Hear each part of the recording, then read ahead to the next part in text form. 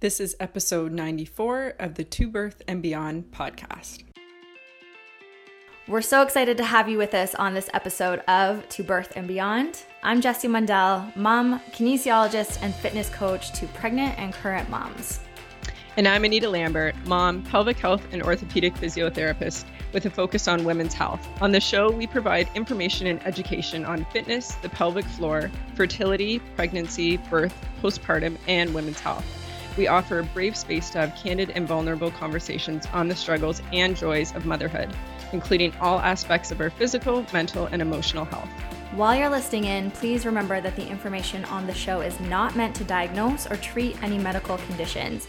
Please speak with your medical provider for all things related to your healthcare. We're so excited to have you. Let's dive into today's show. Hey, it's Anita here. Before we jump into today's episode, I wanted to share with you that I created a brand new free prenatal pelvic floor resource for you. It's a free ebook with 3 common misconceptions when it comes to preparing your pelvic floor for birth and includes 3 tips of what to do instead. If you're pregnant or know someone who is, this resource is key for preparing for birth. The tips I share are what I teach and have worked through with hundreds of prenatal physiotherapy clients, and I used myself with both of my pregnancies. Also, a bonus is that 2 of these tips will also give you a head start on your postpartum recovery by understanding how to connect to your pelvic floor before you even give birth. You can go to the link in the show notes for this episode at tobirthandbeyond.com or to my website, holistichealthphysio.com, to download your free ebook today. So welcome back to another episode of the To Birth and Beyond podcast. It's Anita Lambert, and today I'm excited to chat with Haley Shevner and Anne-Marie Everett, where we'll be busting some myths and decreasing fear and increasing support and hope around the topic of pelvic organ prolapse. So thank you so much for you both for being on today. Thanks, Anita, for having us. We're so excited to be here. Yeah, thank you. This is really fun for me. And so some of you listening may have heard, so way back, episode 20, we had Haley on, where she shared about her journey up until that point with experienced prolapse. So if you missed that, we'll be sure to link that in the show notes for you. But for those who don't know Haley and Anne-Marie, so just a little bit about them, and then I'm going to have them share a bit more of their journey. Haley is a strength coach, a perinatal exercise expert, fitness presenter, and a mom who's experienced pelvic organ prolapse. And Anne-Marie is a pelvic floor physical therapist with advanced training in issues concerning women's health. Together, they've recognized a massive gap in the way we experience, manage, treat, and talk about pelvic organ prolapse. And you'll also hear us say POP instead of pelvic organ prolapse a lot because it's just way quicker to say. And they're on a mission to change the narrative around POP. So they believe that education that is evidence-guided, empathetically delivered, can eliminate fear, offer solutions, and provide educated hope. So we're so excited to have you both on, and we've had a lot of questions. So I'll be bringing a few of the common ones up tonight that we've gotten recently, and I know everyone's excited to hear what you both have to say. So if you each can kind of share a little bit about your journey and kind of what got you interested in creating more resources around POP. Yeah, I'll start. I'm Haley, and like you so eloquently detailed, I'm various types of exercise professional in San Francisco. And after the birth of my son, and really during my pregnancy, I realized how little information there was for people like me who had a little bit more of an athletic background and maybe weren't just doing the kind of standard prenatal yoga or like walking that was mostly recommended to me. And the resources I was able to find really didn't discuss athleticism in pregnancy or beyond. And so right then and there, I kind of realized, okay, this is something that I'm unsure of how to go from here and what I can do to make myself, to bolster my response in terms of exercise and then being able to get back to the exercise I wanted to do. I had that journey of birth that often doesn't go the way that we think it will or desire it to, and had kind of heard while I was pregnant the typical, like, you're just going to squat that baby out and, you know, you're just going to bounce right back because you're doing pull-ups at 37 weeks pregnant and like, no problem, mama. And all really well-meaning stuff. But And I kind of believed all of that too, that I was going to just have this like rock star birth, that like, you know, I was going to be in a field with like animals and magic, and it was not like that. And which now has become this catalyst for wanting to do more, to talk about that and support people going through that process. But anyway, long story short, POP diagnosis following the birth of my son, and well into that first year, had already been working with people who were pregnant or postpartum, and felt like I really had a great grasp on various topics involving exercise and concerns that people would have. But my understanding of POP, pelvic organ prolapse, was that it was this really rare situation, this extreme condition, and like the worst thing ever. And so I internalized all of those messages post-diagnosis. And what has had to transpire since then is this process of acceptance and being able to find a way to move forward. At the time, I thought, oh boy, I'm going to have to quit my job. I'm going to have to change all of the things that I love doing. And there were things that changed, and there were, you know, influential factors in my job. But what really happened was this pull to want to make better resources so that people didn't feel so alone with their experience in managing POP. And so as the years progressed, my son is now almost 5, which is pretty wild to think about. But yeah, I started a Facebook group, which got a lot of traction. I remember talking to a friend and was like, do you think anyone's going to want to talk about POP and fitness? And she was like, yeah, I think a few people. And now there are almost 5,000. And through that resource especially, I realized that people just wanted to talk about things. They wanted to learn about things. They weren't feeling supported in their choices. They didn't even know how to make choices. And so it became really, really clear to me that we needed to have something like what Anne-Marie and I had created.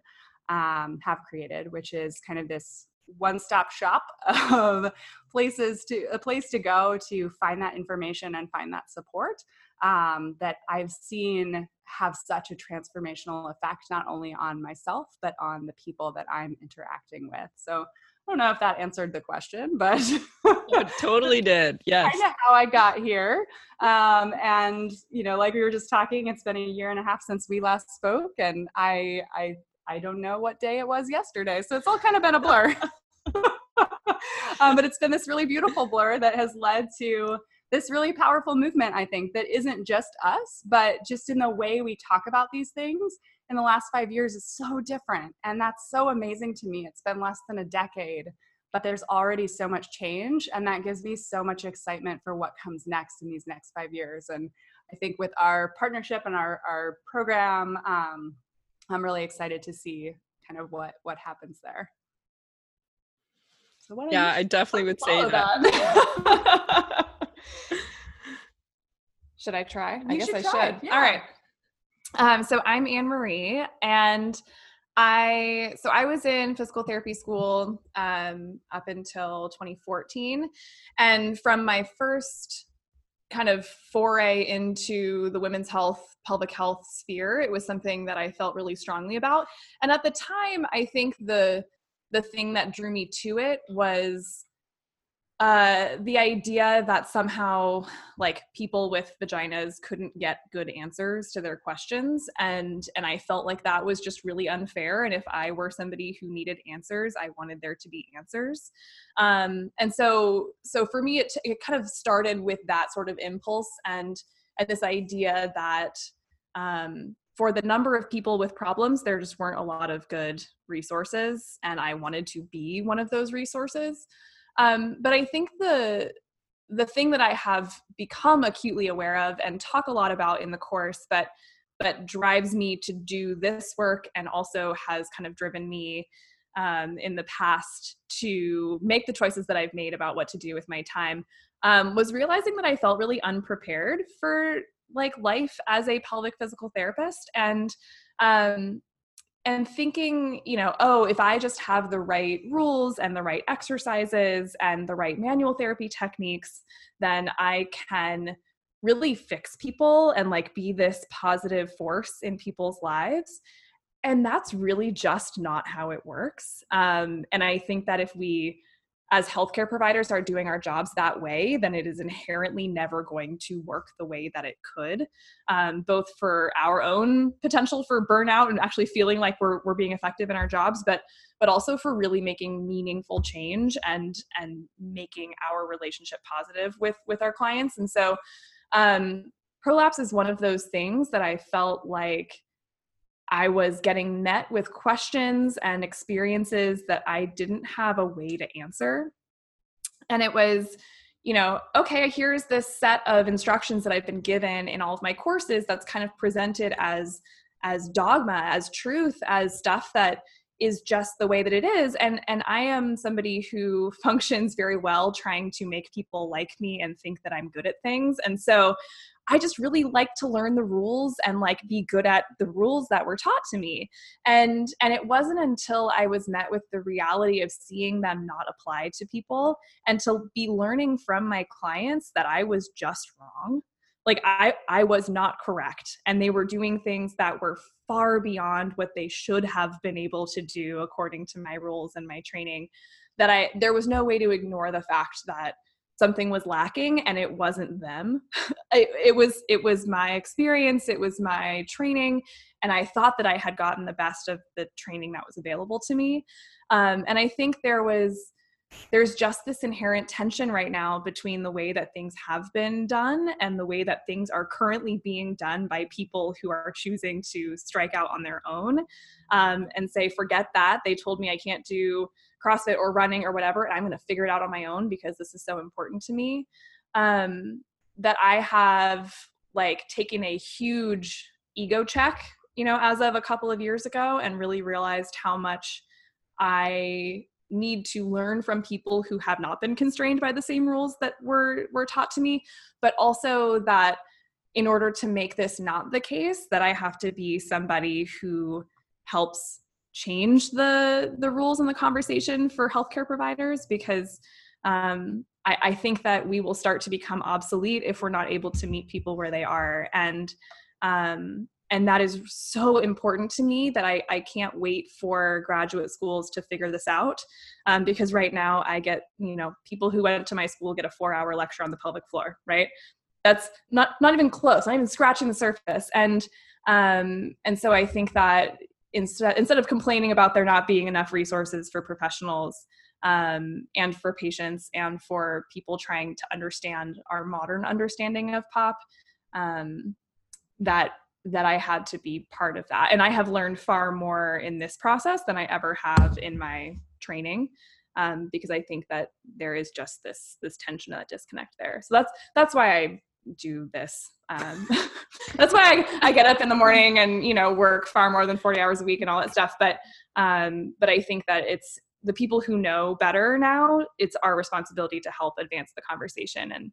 And that's something that I hope people feel a fire about after this conversation or taking our course or whatever, is that we need to do better. And we can, and we are, and we need to help each other learn how to do that better.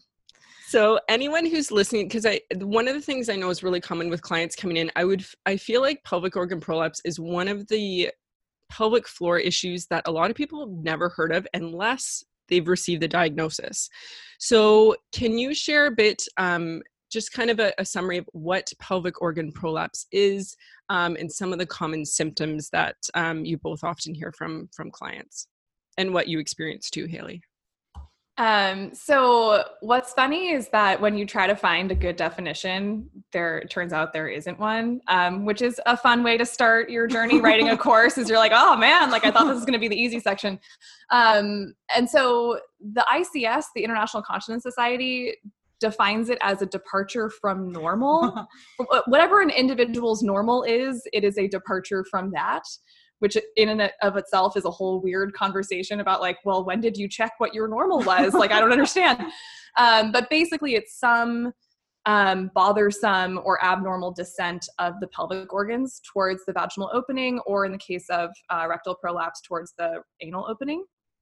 But I would say that if you look at grading systems that are used and studied, we're talking about, some level of descent of the vaginal wall towards the level of the hymen, so the vaginal opening, essentially.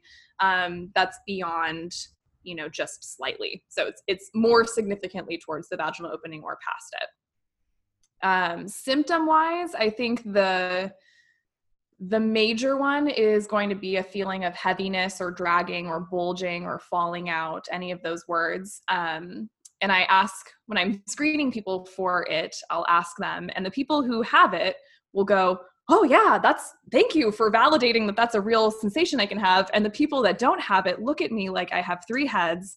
And they're like, what are you talking about? I'm like, okay, great. You don't have it. No problem. Like, let's move on. But that's a very distinctive feeling for people. And then there can be kind of mechanical obstructive voiding symptoms. So difficulty with fully emptying the bladder or fully having a bowel movement. So constipation because it's hard to get stool out, not because it's hard stool, can be a sign, for example, of a rectocele. And those are the major defining factors for most people, is kind of obstructed voiding and the heaviness feeling. And the major one that often comes up that doesn't actually seem to be a prolapse symptom is stress incontinence. And that's a major conversation with people, is that prolapse doesn't cause stress incontinence. You can have them together for sure, and many people do. But ironically, a real kind of significant prolapse symptom might in fact be the opposite, which is obstructed bladder emptying. Yeah, in terms of my experience and kind of discovering this fun fact about me, I had never done any rigorous studying of my vulva prior to having a baby. And even postpartum, I was like, oh no, I'm not going to do that. Why would I do that? And then I do remember very distinctly the first time I did take a hand mirror down and check things out. I was like, okay, like it wasn't what I was anticipating, because, you've just had this like very traumatic or triumphant experience of having this, your first child had a vaginal birth, and things felt very intense down there. But what I was seeing was not that intense initially. And so I went back to training kind of the way that I always had, and actually decided to like really ramp up my training around like 6 weeks postpartum. And despite like potentially knowing that that was maybe not the best trajectory from a, my body perspective, but it was the best trajectory in terms of my mental wellness. I was really struggling with the psychological component of postpartum. So anyway, I went back to training pretty rigorously. And over time, I started to notice little things here and there. But honestly, they didn't really seem that significant to me. It wasn't something that was different than like the kind of, like I would say, pretty standard like aches and pains that you might expect if you're someone who trains 6 or 7 days a week. The kind of muscle soreness, or like, oh, that feels kind of cranky today, that kind of level of discomfort. Most notably was some discomfort at the like tailbone, like sacral area, which was also not super atypical for me. I'd had some chronic pain stuff before, so none of this was really the like shocking, like, oh wow, there's something going on that I need to investigate further. It wasn't until really a year postpartum that I had a really stressful day. My son was not sleeping. It was one of those classic kind of regressions on vacation situation. And I remember walking up and down this hotel. The only way he would sleep was with me like carrying him. So I carried him up and down like 20 flights of stairs several times over the course of like 5 hours at like 3 a.m. And I remember that weekend very distinctly. And I felt this sense of like, oh, things feel a little southern and maybe a little lower than they previously were. And that was really it. I think that had I not been working specifically with this population, and had I not received education that was very specific about how bad POP was, I don't know that I would have necessarily clued into that sensation and felt super compelled to like then figure out what a pelvic PT was and do all that stuff. But I'd had that kind of background information. And so as soon as I felt this sensation, like Anne-Marie was saying, of heaviness, my brain lit up. And it was this, okay, I know exactly what this is. I went immediately online, which is the worst thing to do. And I messaged all of these people who were also working with perinatal, with a perinatal population, and said like, hey, I think that I have prolapse. And they were like, no, you don't. I promise you don't. It's going to be, it's something else. And, you know, this very like intense, like, no, it's not that. And it was that. And, but that was really like that then the awareness that this was happening was actually when things got like, you know, when got real, like when it got really intense for me. I don't know if I'm allowed to swear, so I censored myself there. You can. You're welcome.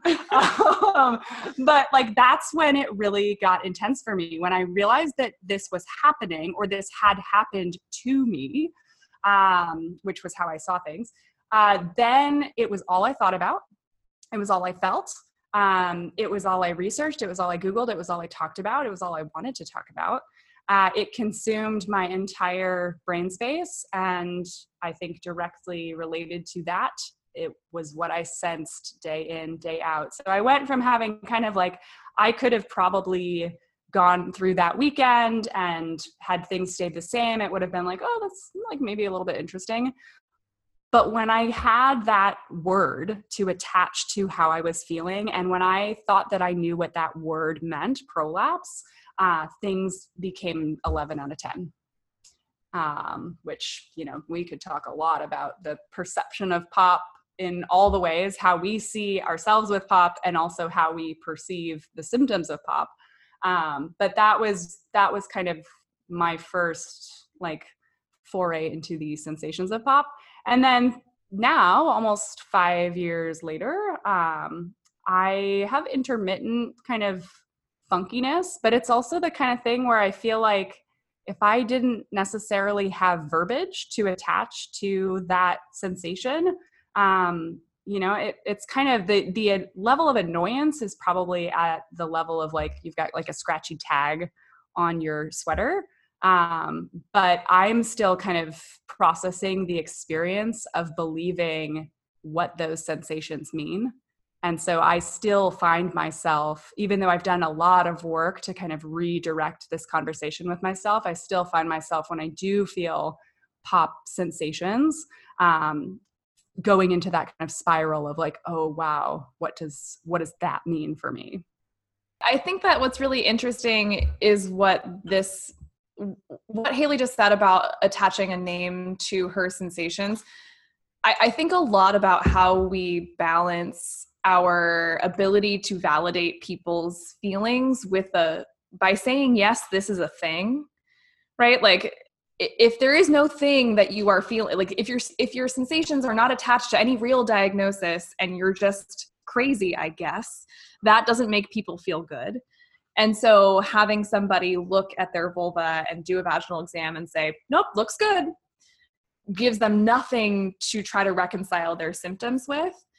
And at the same time, it seems like the other extreme is a diagnosis delivered with all of the doom and gloom that comes with that, and all of the weight and all of the implications that come with that, based on our no longer updated understanding of prolapse. And so I think what I often struggle with in the diagnostic part and the conversation part with clients is, how do I deliver that word without losing them to the spiral of anything that they've heard before? And how do I make sure that I give that diagnosis with plenty of time before they walk out my door, that I'm not worried they're going to email me at 3 a.m. that night because they haven't been able to sleep, because now they've decided what this means for them based on what they read online.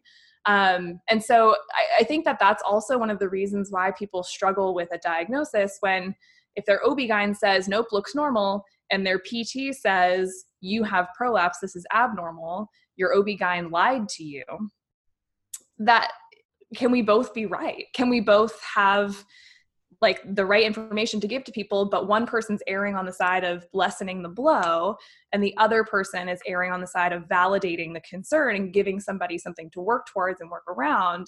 It's like there has to be a middle ground, right? We can't just have it be a binary of it's normal and therefore do nothing about it, or it's completely abnormal and you have to now completely change your life. And I think that that's the hard part about the word and the diagnosis and deciding whether somebody has earned a diagnosis of prolapse based on what they're telling you, when what we're going off of is very sketchy in terms of official guidance here from the governing bodies that be, but also like what it means to tell somebody that they have a diagnosis like that when they maybe don't have the same background that Haley did in that information, or they do, and how do we immediately counter that tendency to go down that spiral with real actionable information. And so I think that's one of the reasons that the pop-up program, I love it, is because I can say, okay, I don't have another 45 minutes to talk to you, but can you, I would like to. Here's 45 hours. But lucky you,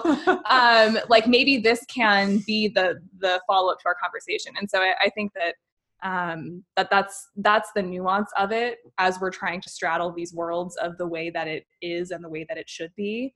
That I think it's so, I immediately jump on that word and try, like, I'm like, I'm going to say the word prolapse and, let me talk at you for the next 15 minutes about what that means. Because I think that's the hard part we're at right now. Well, and I don't think that anyone has, like, there is no other condition in the body that I'm aware of where you have the visual of things falling out of your body. Like there's nothing, like your eyeballs don't just fall out, maybe they do, your like your organs in other places, they don't fall through your foot. Like we have this very clear understanding of gravity from the time that before we can even define it, when we're being knocked down by it as like little babies. And so we understand very viscerally this concept of like things being dragged down. And the way that it's discussed is often like, in the headlines or it's your organs falling out. And I think the person with POP kind of has an understanding of that in their body. And then they're seeing all this information that's affirming this idea of things falling out. And like, what a terrifying narrative to be involved in. I mean, that was my thing, was this sudden feeling that I had to hold everything up, not just my like, pelvic viscera, but my ability to like go on with my day because suddenly everything is falling out of my body. And so we have this very heavy thing that's happening. And I think some of that heaviness is not only related to the weight of one's pelvic organs, but the weight of these words that we're using to define what's happening in the body. Yeah, I totally agree. And I think, that's why I love what you two are putting out there, because what I find often with clients too is if they do have any awareness of prolapse, it's associated with the organ fully being outside the body. So that's kind of the only kind of narrative that they've heard of. And also it only be associating with someone of a certain age. Yeah. So when they're, a new mom or of kind of a different age than thinking menopause or postmenopause, it's a very complete surprise. So I totally know what you feel like, Anne-Marie, when you do on assessment find that, and then having that discussion with the client with trying to find that middle ground of that support and not having to be such a fearful discussion. But some people, it's, you're right, it depends on what they've heard ahead of time of where, if that spiral starts to happen. So yeah, I think the programs you've created are so needed, because if we can educate people before, having some sort of knowledge before, I just think it can make such a world of difference in how we talk about it. And so when it comes to how common it is, which we've kind of brought that up, and I just feel like anytime within courses, but even doing research, there are so many different numbers that are out there. So from the research that you both have done, which is very extensive, what has been the range that you have found? Because there's a huge range of what different studies are saying of how common prolapse actually is. Yeah, I mean, one of my favorite graphics from the original course is this graphic that defines the range that we've seen depending on how we're defining POP. So various studies, some looking at symptoms plus anatomy, some only looking at anatomy, looking at different populations, et cetera. But the number is 2.9 to, I believe, 93%. So about everyone or no one, and pick a number, any number, and you're going to get a pretty good chance of being on that chart. But what we tend to see from an observational perspective when the studies are done looking at not looking at symptoms and just looking at what anatomy is telling us, it tends to range around 50%. But again, that population is not always defined. Sometimes that's 50% of Paris women, sometimes that's 50% of over 18-year-olds. I mean, it tends to vary. But I think what we can say is that it's incredibly common. It doesn't seem to be, or it's incredibly common. It's less common for people to feel sensations of POP, or it's less common for people to note that as their primary finding. So it's more common to find kind of accidental POP than it would be to see, like, all of those people. Help me out here, like, words are not making sense here. You're doing great. Like, I'm interested to see where you're going with this. I am too. Like, we're looking at many people who have no idea that their architecture of their pelvis has changed in some way. And then a smaller percentage of people who kind of figure that out before maybe they even go to see someone. So really common. In the postpartum period, the numbers are upwards of like 75% for some of the studies. I wish I'd looked at those just recently, like recent as in the last hour, because I could have given you an actual number, but they're quite striking. And these are people who have had cesarean births or vaginal births within that first year of postpartum. We're looking at really high percentages. And some of those percentages persist beyond that initial kind of phase of postpartum healing. So really common. It's more common that we would have some descent than that we wouldn't. When we're looking at the studies that looked at or considered POP to be anything like grade 1 and above, which is technically not how we're defining it now, but when they included, I wish I'd done the research, when they included people above stage 1, those were the like 93% studies. So pretty much anyone by a certain point in their life, by the time they would be going to be included in a study, right, by the time they're 18, we're looking at some degree of descent being really common. And possibly not associated with symptoms, which is the really exciting, like, talking about the commonality of POP is exciting to me because it makes people feel not alone. But the other part that's really exciting to me is talking about the discrepancy between people who experience some degree of POP and then the people who experience symptoms of POP. The part that I love about this that jives so well with the overall movement of where physical therapy is going is the very clear and striking information about what the rest of our bodies look like as we age as well. And it, if we step back and think like, oh, of course we get to be 80 years old and have some evidence of existence on our tissues. I think that if we really question, like, do you think we could live our whole lives and have no evidence of anything happening? I think all of us would pretty much agree that it would be crazy to expect no change. But when we look at all of these images of spines, of hips, of shoulders, of pelvises, of necks, all of these things generally show that it would be abnormal for you to have a clean MRI or a clean X-ray by the time that you're an adult. And yet it would still be the people in the minority who would have pain or limiting symptoms. And so I think the conversation as a whole has to reconcile all of those things kind of at once, right? Like I don't think we have the conversation about POP and POP symptoms and POP anatomy without inherently having to have the conversation about how we discuss everything else in the body that is symptomatic or not, depending on what it looks like anatomically. And that to me is really exciting, because I think that those movements have to piggyback off of each other in order for them to make sense at all. And so for all the fitness folks and for the physios who are listening to this podcast, I think I think we have to have that conversation too. Mm-hmm. Yeah. And in terms of symptoms, there was a question we had about hormone cycles and symptoms of prolapse, or they did ask how hormone cycles affect prolapse. So I'm curious what you both have found, because this is something I do talk about with clients many days in the clinic, just the symptoms of heaviness and how their sensation of their prolapse seems to change depending where they are in their cycle. So I'm curious of what you found, whether it's during ovulation or during the menstruation part, any effects on the position of prolapse or symptoms of prolapse?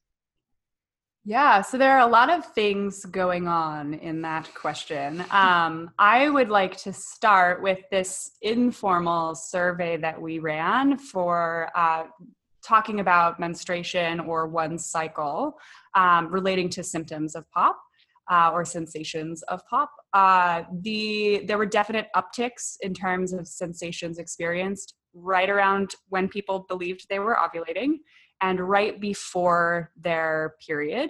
Not necessarily during, but right before seemed to be a little bit of a jump in terms of when people experience symptoms. And that does seem pretty consistent with a lot, if not all, of the people that I'm talking to that are still ovulating or having a cycle. There does seem to be some cyclical involvement. Whether that's related to, how that relates to the anatomy is harder to pin down. When we were doing research on hormones and the pelvic floor, it's tricky to kind of figure out what we're actually looking at, because a lot of that research is looking at menopause, but it's impossible to remove age from that conversation. And so like whether estrogen, which is the common one that people are usually pointing to, is directly related to the contractility of the pelvic floor, it does not seem to be the case. But could it influence other things that are going on in that kind of ecosystem in terms of like vaginal tissue or like lubrication, constipation? So there are all of these things that are also happening. So it's really difficult to figure out what is actually leading to the sensation or the increase in sensation, and or if there's increased actual like descent. Yeah, I mean, I guess I would say if somebody was coming to me, and people do this occasionally, come to me and say, I want you to tell me whether it's worse today, I kind of don't play that game anymore, because I'm like, well, do you want to list 100 different risk factors for this being different today and tell me whether any of them have changed? Like it seems to me so unscientific to try to gauge anatomical change unless it's really dramatic and really stereotypical, that I think we can definitely affirm that if there is a connection between the phase of the menstrual cycle and somebody's symptoms, it seems to follow the pattern that Haley described. But I think in terms of anatomy, it's also, I would never want to run that study. I mean, it feels like there are so many. Yeah. And so that's the hardest part of all of this. Unless there is a dramatic trend, or it's like on day 30, your bladder just falls 5 inches lower. I don't know how you would just definitively know. And then it would go back up, right? Like a week later, it would be higher again. Right. I've never seen anybody where I could definitively pin it down. Yeah. I mean, in my personal experience, what I have kind of attributed to the fluctuation of sensations, things like lubrication, like generally when you're ovulating, you'll have more cervical discharge. or mucus, and that kind of awareness of like that will clue you into what's happening in your pelvis, or will clue me in, and that like the constipation or the like diarrhea that can often be associated with either ovulation or one's period respectively. Those things could definitely have an impact on not only the structural like demands of the pelvic floor, but how it feels. Like I can pretty much tell you what my like app says in terms of where I am on my cycle by how much I wish I could poop. Because right around like day 14 or whatever, I'm like, yes, okay, this seems consistent, which was actually how I figured out like that there was seemingly an association. For me personally, I started like plugging things into this app and was like, oh, wow, this is interesting. It seemed like this time last month, I also felt like everything had suddenly gotten worse. And then it seemed like 3 days later, it was okay. So there does seem to be some relation there. And from a like personal experience, I can affirm that that seems to be my perspective as well. But I do wonder like how much of that is actually what's structurally like the pelvic floor itself, which is this like rather thin sheath of musculature and connective tissue and all of these other things. And actually what is happening above it and around it in terms of like one's experience. Like I get really tired around my period, or I get really cranky around, so it's like my whole central nervous system, the whole experience of my body is different. I might have low back pain around my menstrual cycle. Like there's so many things. But what I think it's helpful, the discussion about one's cycle and POP, I think is helpful from the perspective of like programming. If you are someone who is experiencing these kind of consistent influxes and symptoms or periods where you feel really great, you can take a look at that, or if you're working with a client, you can take a look at that and say, well, this might be a nice way that we kind of structure your month of exercise. If you are doing more structured program, I kind of naturally deload around ovulation and right before menstruation, just because that seems to feel good in my body. And now I just kind of know that that's going to be the case. And so for a lot of people who feel like they've been kind of robbed of their fitness, having that information beforehand can give back a sense of control. I'm choosing to deload around these times, which is consistent with my exercise programming. I would need that anyway. I can just fit that in during these times. And then I don't have to feel like, oh, well, I couldn't do it today because of my stupid pelvic floor. You just know that that's going to be something that seems to happen every month. You also know that it tends to feel better in a couple days. And that can really help someone feel less afraid of what it is that they're experiencing in their body. The other thing to note on menstruation, since we're talking about it, is that some people will first be clued into the experience of their pelvic floor being different because they're noticing that the menstrual cup they used prior or the tampon that they used no longer fits or no longer feels good. And so that can be a really common experience where someone might initially not really know if something's different down there. And then, they go to use their like light tampon and it just makes a graceful exit. And so that can be a way that we're getting information. Or like people would note that they felt like they couldn't use their pessary and their tampon at the same time. And so that was frustrating for them. Like there are concerns regarding menstruation that, again, aren't necessarily related to the pelvic floor itself or being able to function. Mm-hmm. Yeah, no, I really like how you put that, Haley, about exercise, because I think sometimes, or any time that women specifically are, maybe the recommendation is to change what you're doing activity wise, that kind of sometimes the narrative is, well, you're fragile or like you're weak at this point in your cycle. So I like how you put it as in like, this is how my body feels at this time. Why don't we just change what we're doing to kind of continue to feel as best as you can during that time versus, my pelvic floor is doing this. So Yeah, and from a strength and conditioning perspective, we understand that the body needs to rest and recover in order to elicit hypertrophy and strength and all of these things. And so I can look at it as, a personal trainer and strength and conditioning specialist and say like, well, no, this is not something that you have to do because of your pelvic floor. It's something that's going to boost your performance overall and your ability to continue to enhance your physical fitness. It's not just something that you're, being led to do because you are, because you're experiencing symptoms. Like, we should probably all be prioritizing rest a little bit better than we do. This is a great opportunity that happens to be on this cyclical basis where you can kind of allow yourself that time to just do something different. I still work out during those times pretty intensely. Yeah. And I wanted to cover with you both some of the you've done some posts about them, which I've really appreciated, is the myths around certain, there's many, the list of good and bad movements or safe and unsafe. But a couple of the key ones I wanted you to talk about. So doing a squat, in particularly like a wide leg, with having pop.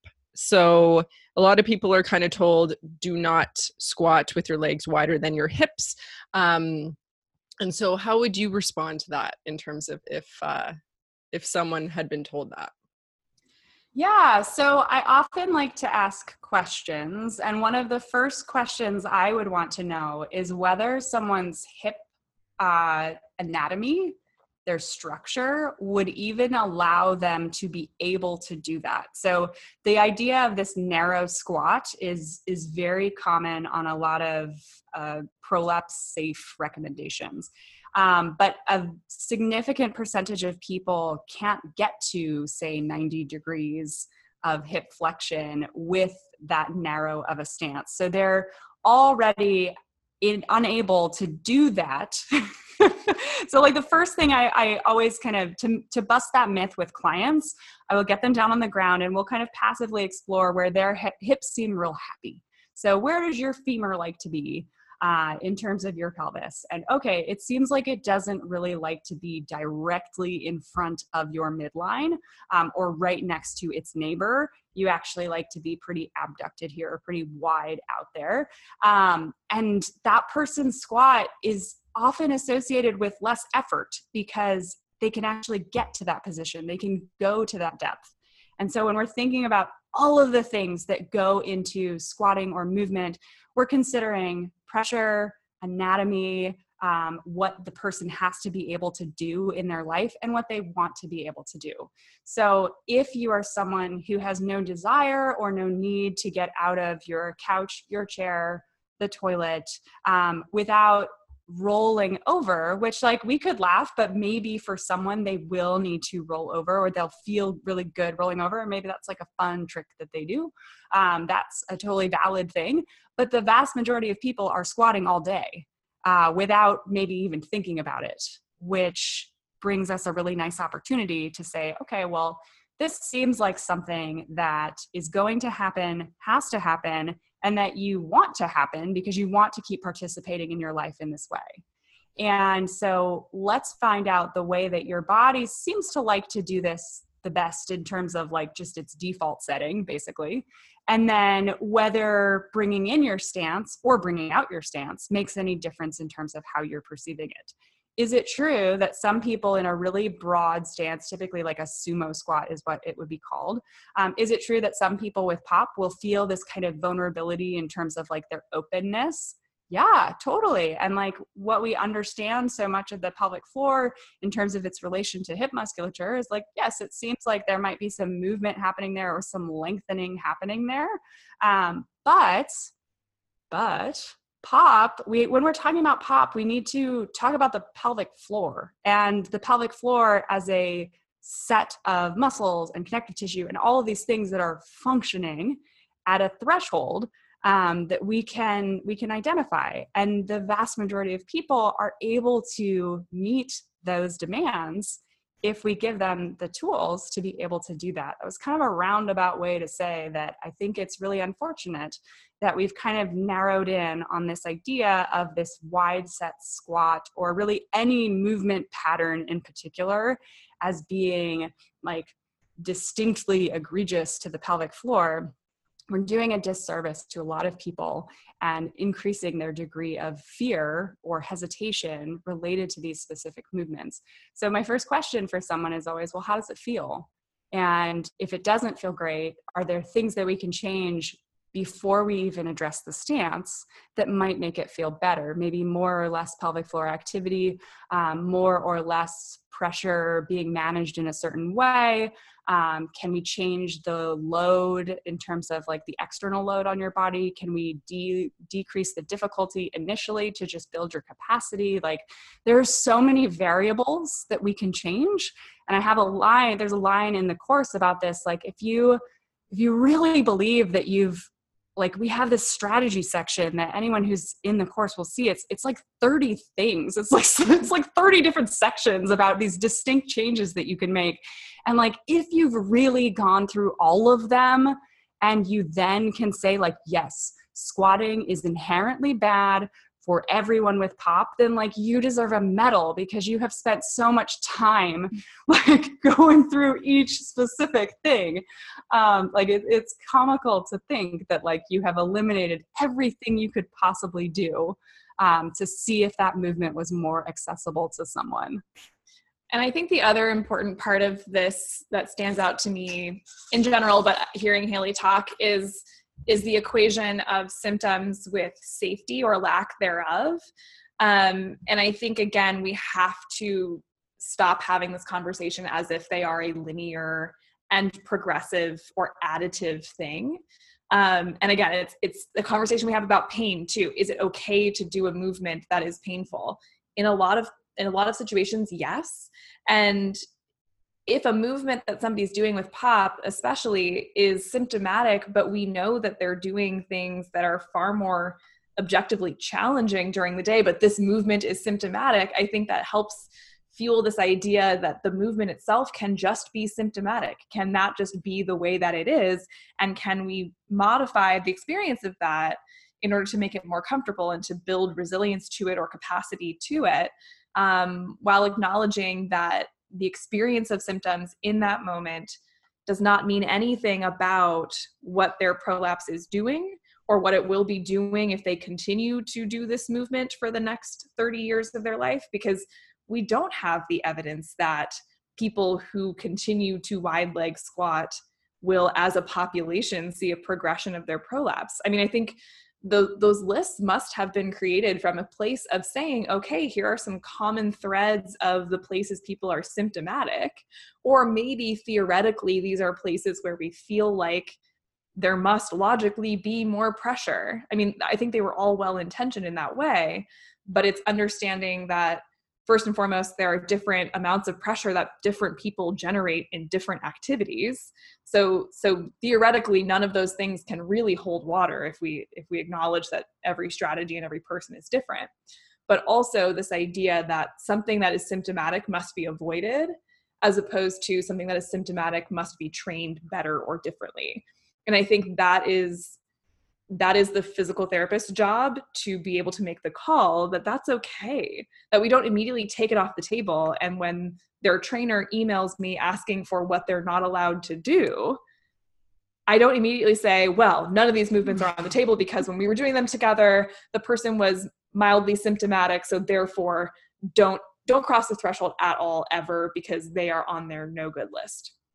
And I think we have to do an experiment with ourselves and maybe our clients and ask ourselves, like, when is the last time that you were presented with the idea that something was inherently dangerous and you believed that that was true, and then you set up for that movement and felt like you had an objective view of how you felt doing it?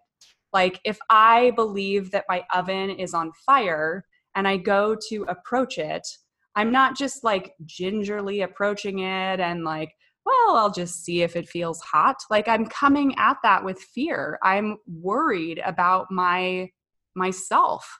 And these lists that are very well-meaning and want to provide structure also provide the initial experience without even starting to go into the movement. So these are people who, I see it a lot with planks. There's this idea that you shouldn't plank. And so people will often say, I feel totally fine, but I know it's wrong. And that's so interesting to me. And those people will often then start saying, and because I know it's wrong, that I'm looking for things. I'm looking for things that don't feel good. And if you start looking for things, like you'll feel the ants that aren't actually crawling on you. I'm itching right now. You'll feel, you'll start to feel that kind of like niggle in your knee or that like slight pressure in your jaw. Like when you tell people to look for things, it's all they see. And so if I believe that squatting with this wide stance is going to lead to my organs coming out of my body, like I'm already tense, I'm already hypersensitive to what's going on in my pelvic floor, I'm constantly scanning, I might not be breathing, I'm already agitated. And that is so powerful in terms of sensation that we can't get people on this path of being afraid to move without a good reason for that. Mm-hmm. And it ignores that their capacity can change. Like it is so crazy to me now in retrospect, although at the time when I was learning all these things, it was like, oh, okay, this is the way that it is.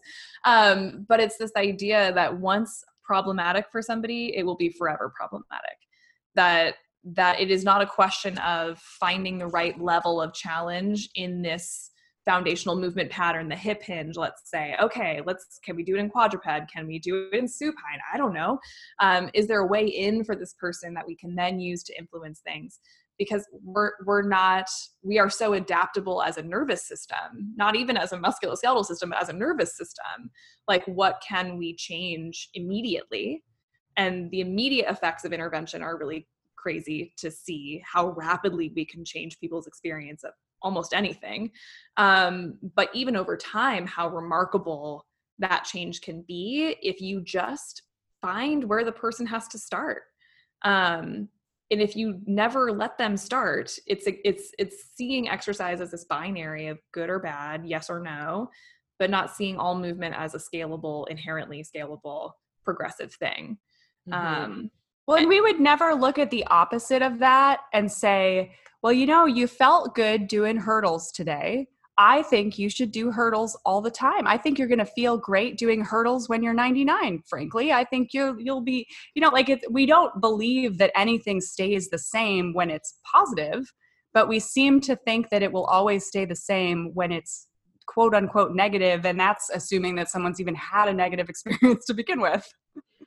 Yeah, that's such a good point. And I think as professionals, it's so amazing to see clients when you do those, whether it's like a breathing strategy or any sort of strategy, and all of a sudden symptoms change for the positive, and you just see these light bulbs go off and they're like, I never thought I could do that and feel different. So I think that's such a good point. And because we did get a lot of questions too, and often I see in the clinic is new moms who are experiencing prolapse symptoms and are being told don't lift more than 10 pounds. And it's like, well, like my son came out 10 pounds. So it's one of those things where you're like, you can't tell someone not to pick up their child or a car seat. Like there was that article not that long ago about picking up, don't pick up your car seat. It's going to cause prolapse. And it's like, really? Like this is where we're at. So yeah, I just think I'm not providing an alternative. Like I get a little snarky sometimes, a lot of the time, but I want people to be asking their providers like, well, will you be coming home with me and picking up my child? Will you be carrying me down the stairs? Will you be paying for my ride home because I can't walk downhill now? Like how will I be implementing these changes, especially for a population that already feels taxed, that is already having to learn new things daily, that already feels like they're failing at everything and that they're miserable at all of it, then to remove their autonomy and their agency to be able to make choices that allow them to feel like they're able to get through their day and able to keep their children safe or their own bodies safe is just it's so unfortunate to me. And it's really upsetting to hear that because it starts to remove a person's confidence in themselves. It it takes away the joy that they might be able to experience during those days. Like I felt very robbed of a lot of that time with my son and with my husband and with myself in the constant Googling and the constant fear of my body and my future. And I just started to detach from life because it didn't really feel worth it if I was going to have to be afraid all the time. And I know so many people for whom that is also the case. And so when we want to do well, sometimes, we try to get this information out in a very quick way, or especially social media or articles like the one that you're talking about, Anita, but we don't often consider what the ramifications of that information can be and how literally and how like emotionally that can be perceived by someone. And, and anyone who's working with people with POP knows the emotional impact is so significant for so many people. And in this effort to keep people, quote unquote, safe, which is not evidence-based for the vast majority of the evidence or the vast majority of the information that's out there, but in this effort to keep people safe, we're removing their sense of safety. And that has massive impact on how someone proceeds and how their body moves and how it can function. I get real upset about that. And yes. And it is also crazier to think about the people who are told that they're not able to do what they are literally currently doing. Right. Like, oh, you won't be able to heavy weightlift.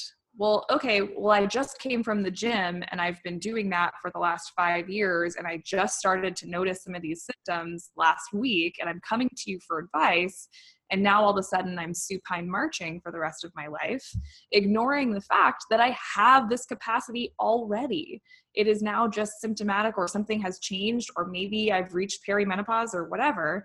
And the idea that once this label has been applied, that no matter what you are currently doing, it does not matter anymore. It doesn't count anymore. And you no longer are, quote unquote, able to do the thing that you are literally doing. And that the childcare stuff is, well, like, you are doing it.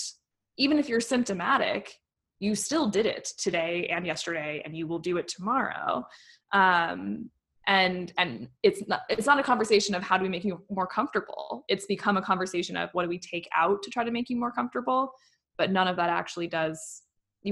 No one's exercising 3 extra hours a day with a newborn, right? Like, so I think that's if you start to really hold it up to the light that way, I feel silly for things that I have said. And I think that, we should be really questioning, like, we can't just come and impose these medicalized rules on somebody who is showing us the exact opposite. Mm-hmm. So. And I wanted to bring up, because some people asked about it, but I know it's in terms of pessaries, because a lot of people haven't heard of pessaries. You've brought it up really well through social media and in your courses. And I think there's also a misconception for anyone who has heard of a pessary. It's usually associated with menopause, postmenopause. However, I feel there are many, if someone needs that extra support, they would like that extra support, new moms can really benefit, because they're doing a lot of lifting. And then if they're also doing exercise on top of that I've found some clients really benefit from it. So I'm curious in terms of whether it's research you found or kind of what you've noticed working with individuals with POP. Well, and I love the idea of the new mom, because that presents a chapter where there is actually quite a bit of tissue healing occurring at that time, unlike it at a volume that is distinct from other periods of one's life.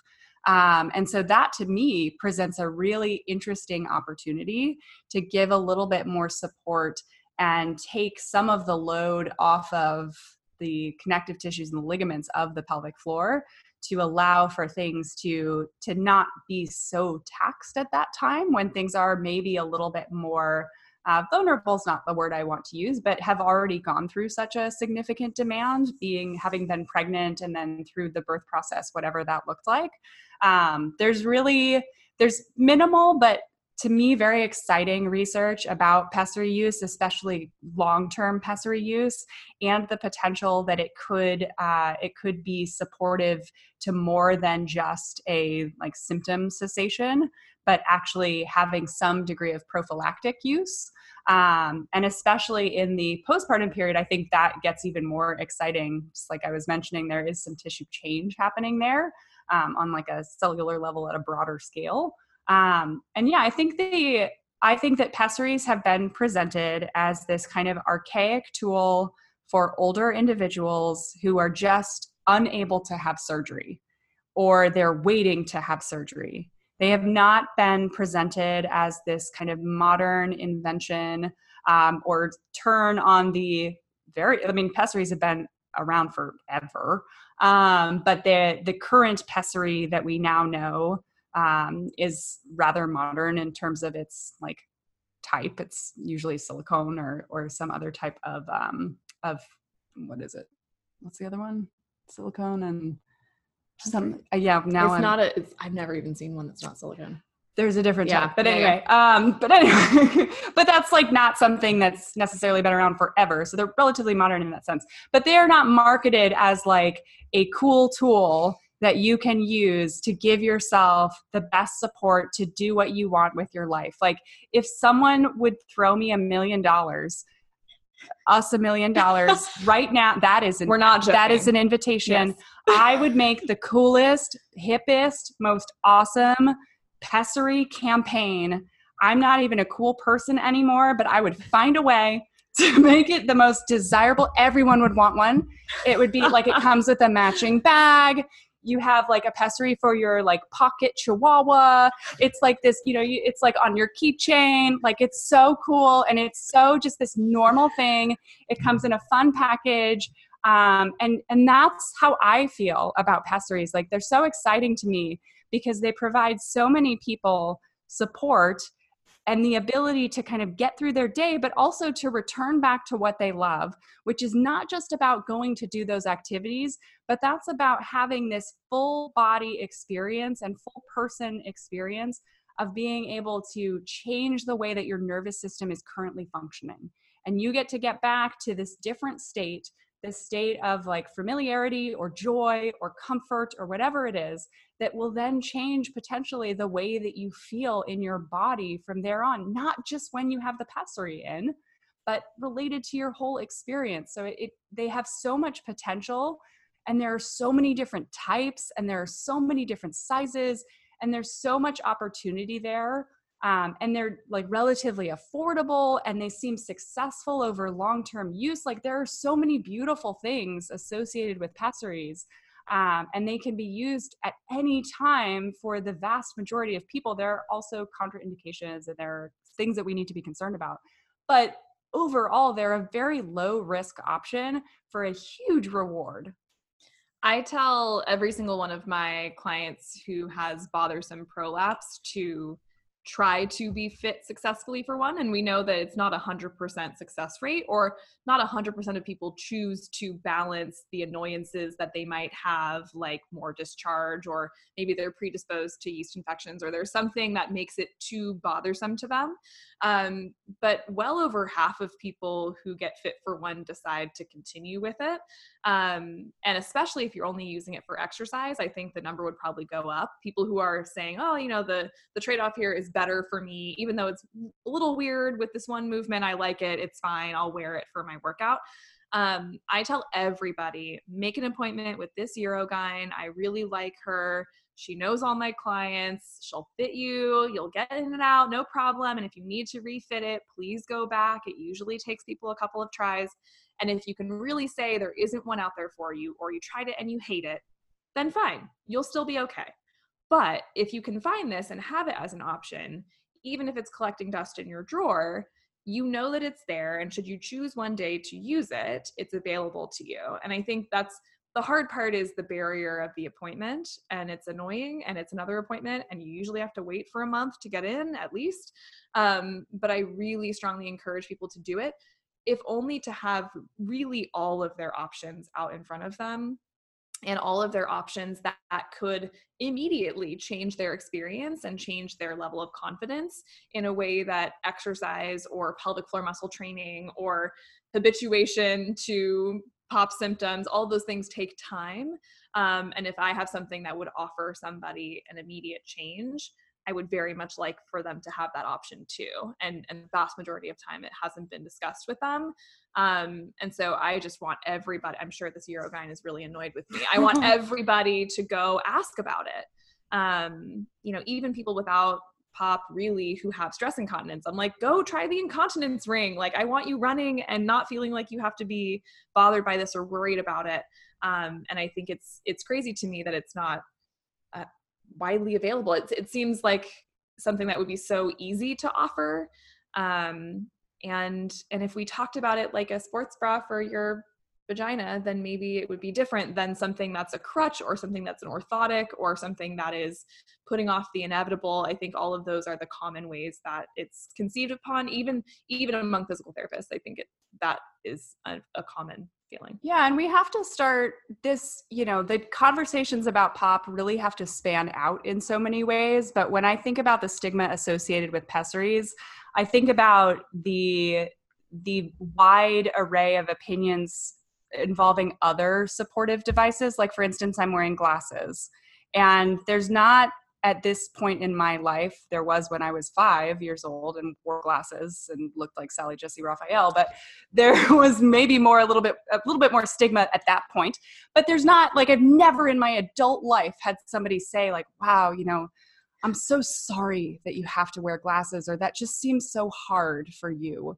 And they're like, oh, cool, glasses, I like those, but then we have to look at, like, for instance, the idea of like a wheelchair. People tend to have a very negative connotation of that type of supportive device. We don't often see, it could be the same. Like, if I take off my glasses, I could be so impaired that I could maybe be hit by a car. Like, the level of impairment could be right on line with someone who maybe could walk just fine without the wheelchair, but needs it or uses it to improve their experience throughout their day. So our level of impairment may be the same at some degree, but the societal connotation can be so different. And I think we really need to think about the broader scale of how we talk about function and ability and supportive devices, because pessaries are being linked as this thing that, like, oh, I don't want to have a pessary, or I don't want to have to, it's such a drag that I have to, like,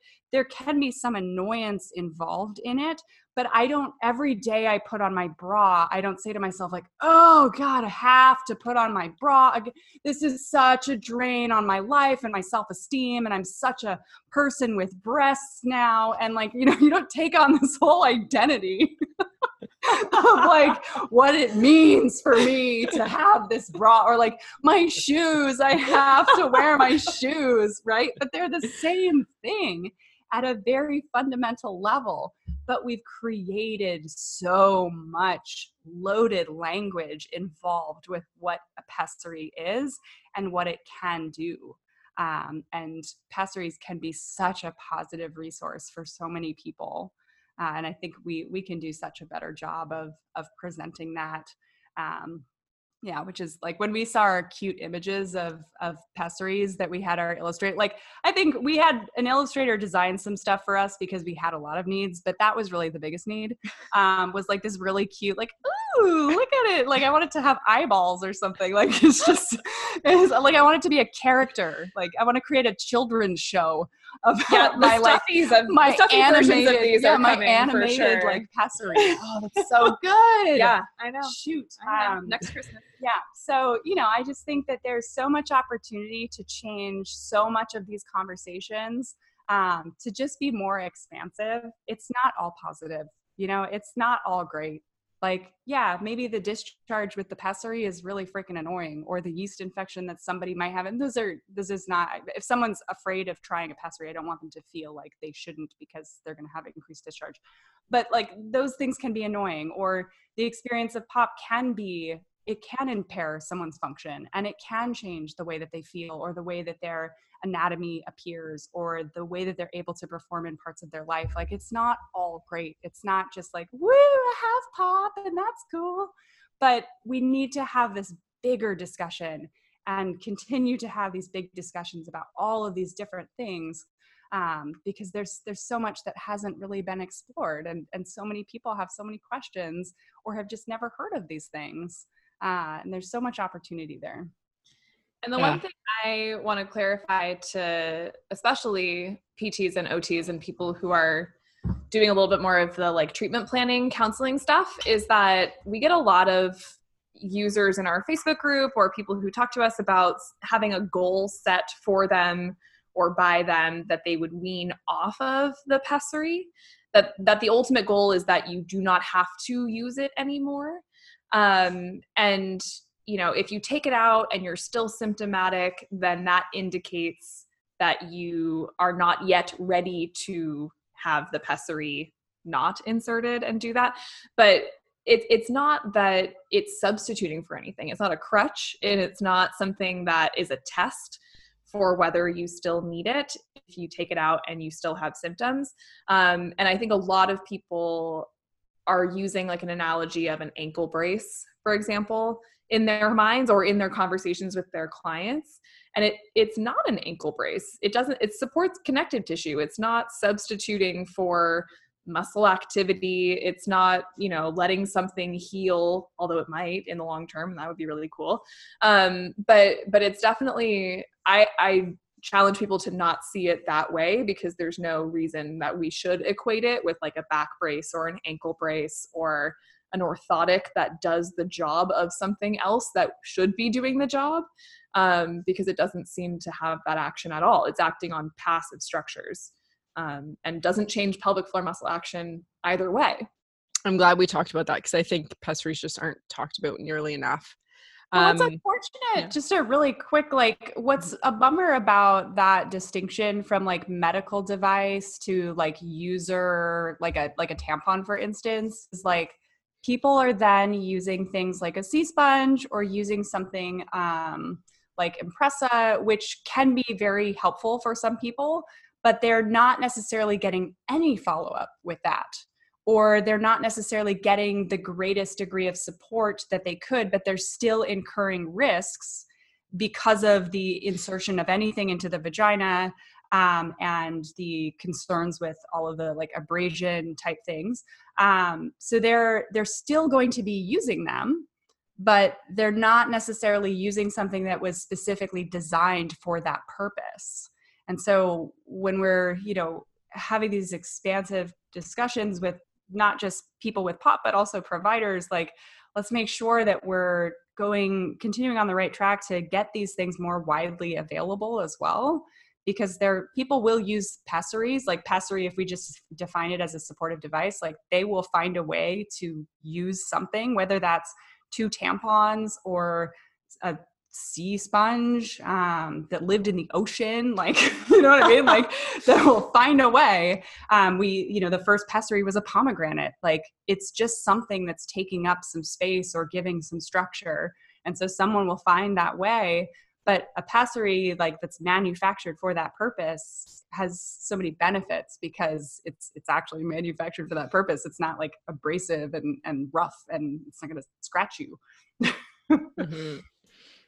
And so just before we wrap up, I would love to hear, which I know it can be hard to give one piece of advice, but I'd be curious if you have a piece of advice for professionals working with individuals with POP, something that you really want them to know, and then also for individuals who are experiencing POP. Okay.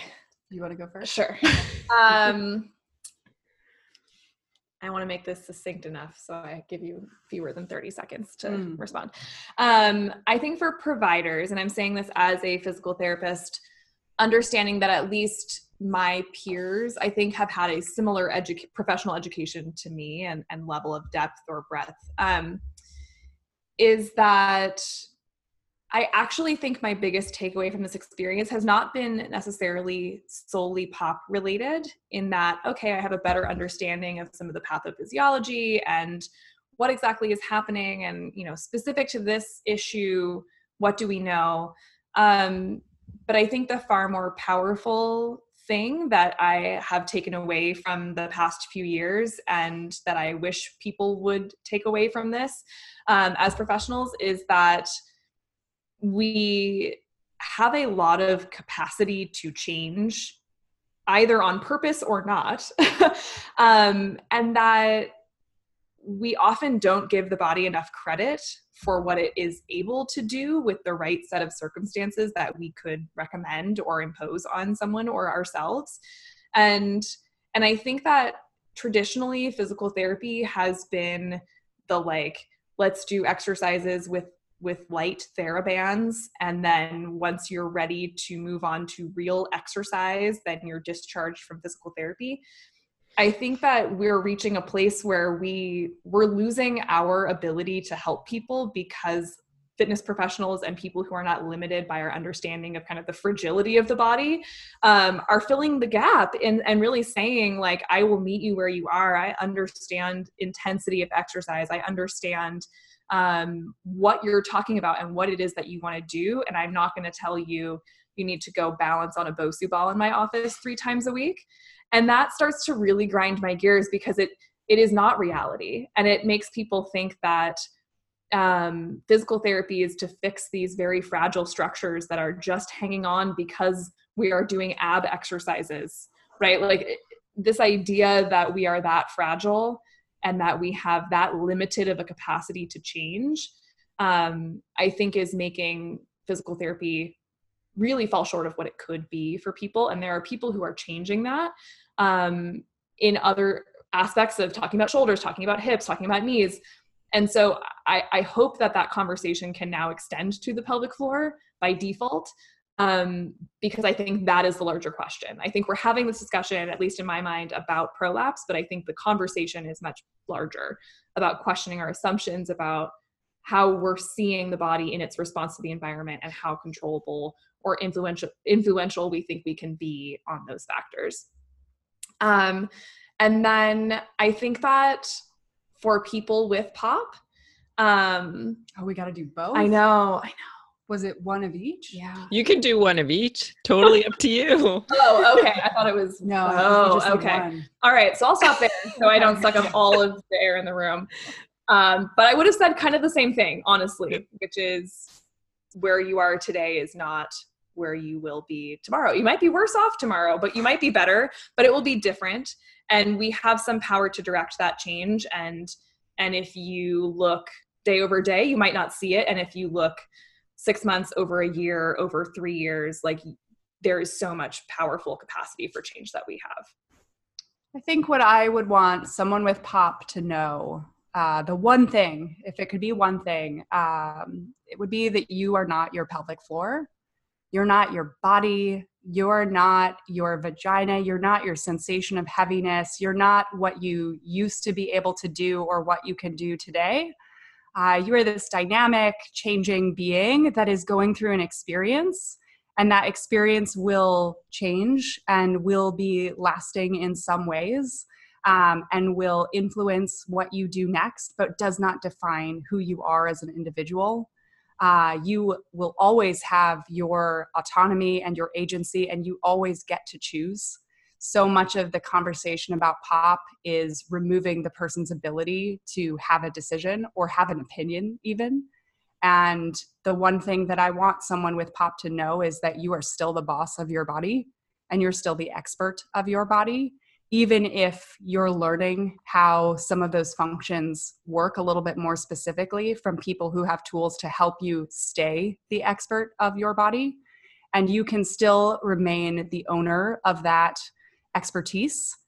Maybe we get you a little bit more skill that helps you kind of see it all a little bit clearer and make you feel more confident with what you already know, which is that you are this whole dynamic being that is not just reduced to a pelvic floor, but people have made you feel that way, and you can take that power back For people who are working with people with POP, I want them to know the same thing, that we need to see this person as someone who has desires and goals and strengths and things that are not as strong, just the same as anybody else does. They're not someone that needs to be in this special category now. They're someone that needs the same type of support and the same type of encouragement and humor and like hard, tough love and like all the things that all of us need. They're not just prolapse. When I was first starting to work with people, I was terrified of working with people with POP. And every trainer that I did a lot of like mentoring of new trainers working with the perinatal population, and every single one of them, once we got to the discussion on prolapse, you could see the fear just come to their face because they were so afraid of what it meant to work with someone with POP. And I want them to see that you are working with a person, and that person has some pelvic floor support that we need to consider, just like you would have needed to consider at any other time. So we need to look beyond the pelvic floor. The pelvic floor is relevant. It's important. It matters. Your experience matters, but it's more than that. And ultimately, like, you are still you. Love that. Love it. Can you share a bit more where people can find you on social media and also your amazing courses online? Yeah, so people can find us on Instagram and Facebook. What is it? Not avatar, the @sign. It's Pop Uplift. Handle. Thank you. It's Pop Uplift. Our name is Pop Up, and we actually have Pop Up registered, but I forgot the login. So we're Pop Uplift, and anyone that knows me knows that I forgot the login because of course I did. And our website is popuplifting.com. Pop-Up and Uplifting Guide is our flagship course. Pop-Up Pro is the course for professionals. Those are both accessible via the website. And there are also links in our bio on Instagram and Facebook. That's where we are right now. And then in about 5 years, if you're listening to this, we're at Walgreens, every major retailer. We're there. We have children's toys and coming to a movie theater near you. But right now, and on Netflix. But right now, we are on Instagram and Facebook and on our website, Pop Uplift or popuplifting.com. Amazing. And yeah, anyone listening, individuals or professionals, I highly, highly recommend their courses. I've gone through all the ones that have been available so far and the professional one that just came out, and they're such incredible resources that I'm so thankful that, and I know Jess is thankful that you've created. So I just think everyone needs to check those out and follow you also on social media and Facebook groups too. So thank you so much, both of you, for joining me tonight and for sharing this information. Thank you, Anita. You are so fabulous. We've really enjoyed hanging out with you for this hour and a half. It's been super fun. Yes, thank you for having us. We hope you enjoyed listening to this episode of the To Birth and Beyond podcast. You can find any links or resources we discussed in the show notes at tobirthandbeyond.com. And if you enjoyed today's show, we would love for you to leave us a review on iTunes and subscribe to the To Birth and Beyond podcast in iTunes or Stitcher.